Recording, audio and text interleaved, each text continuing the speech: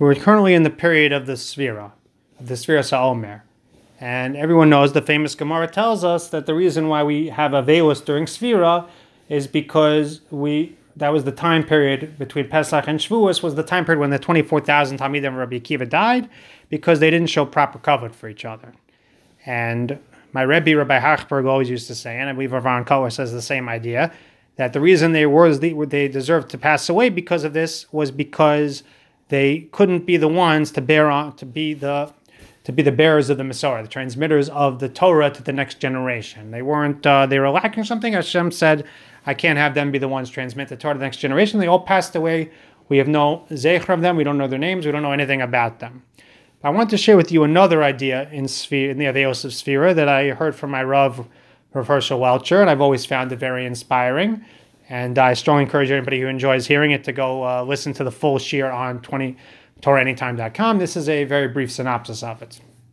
So we find by Sfira that the Avelos of Sfira is not in the Gemara.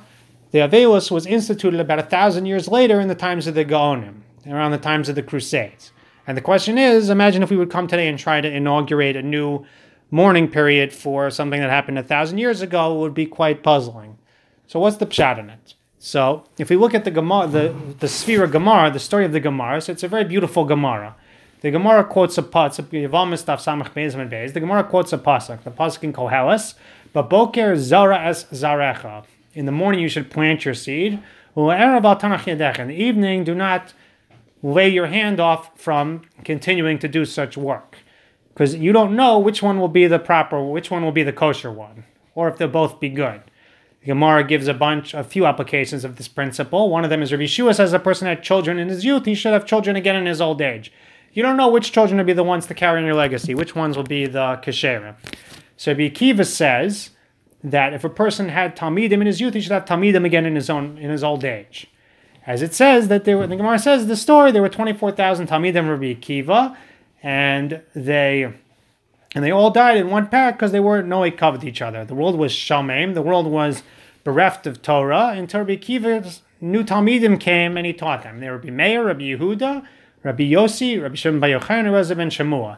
And they were the ones who were maimed the Torah, right? Rabbi Meir was the Rebbe of Rabbi Yehuda Nasi, wrote down the Mishnayos, so Shimon Bar Yochai wrote the Zohar. Everything that we have comes from Rabbi Akiva's Masorah. So the Gemara is teaching us a beautiful lesson. The Gemara is teaching us that if we analyze the story of Rabbi Akiva, he came first to learn at age 40 years old, and he almost gave up, and he took Musar from Iraq and the water, and he came back, and he built up a yeshiva of 24,000 Talmidim, unheard of. And he brought it to his wife, and at the end of the day, it's a famous story, and at the end of the day, they all passed away in one pair because they were no good kavod zeh b'zeh.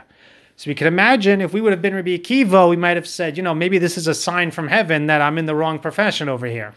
Hashem doesn't seem to want me to be doing this. And more than that, psychologically, how does a person get up and try again after losing 24,000 Talmidim in such a short period? You feel like such a failure. And yet, Rabbi Akiva had the strength, he was able to do it. And that's his lesson from Baboka, Yizra Zarecha, Orav Al Tanach Yadecha.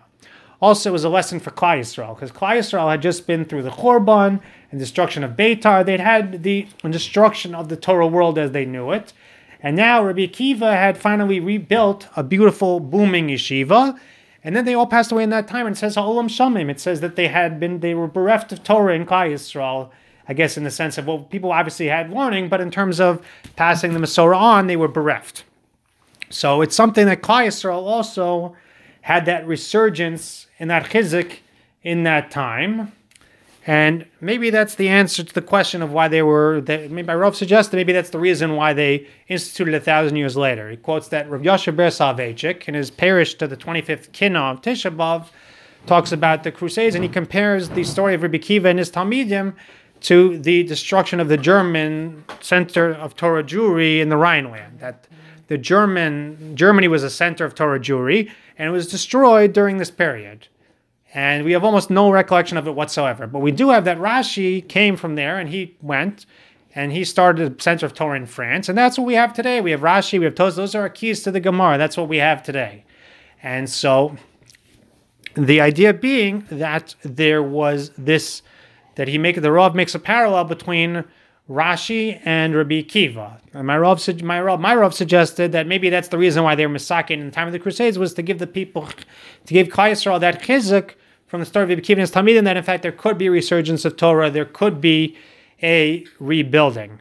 And it could be that's what we celebrate on Lag BaOmer. Different pshat than what we celebrate, but Chida's pshat, quoted in the Tov Ayin, is that what we celebrate on Lag BaOmer is that was the day when Rabbi Akiva got these new 5 Talmidim and brought about the rebirth of Torah in Klal Yisrael again.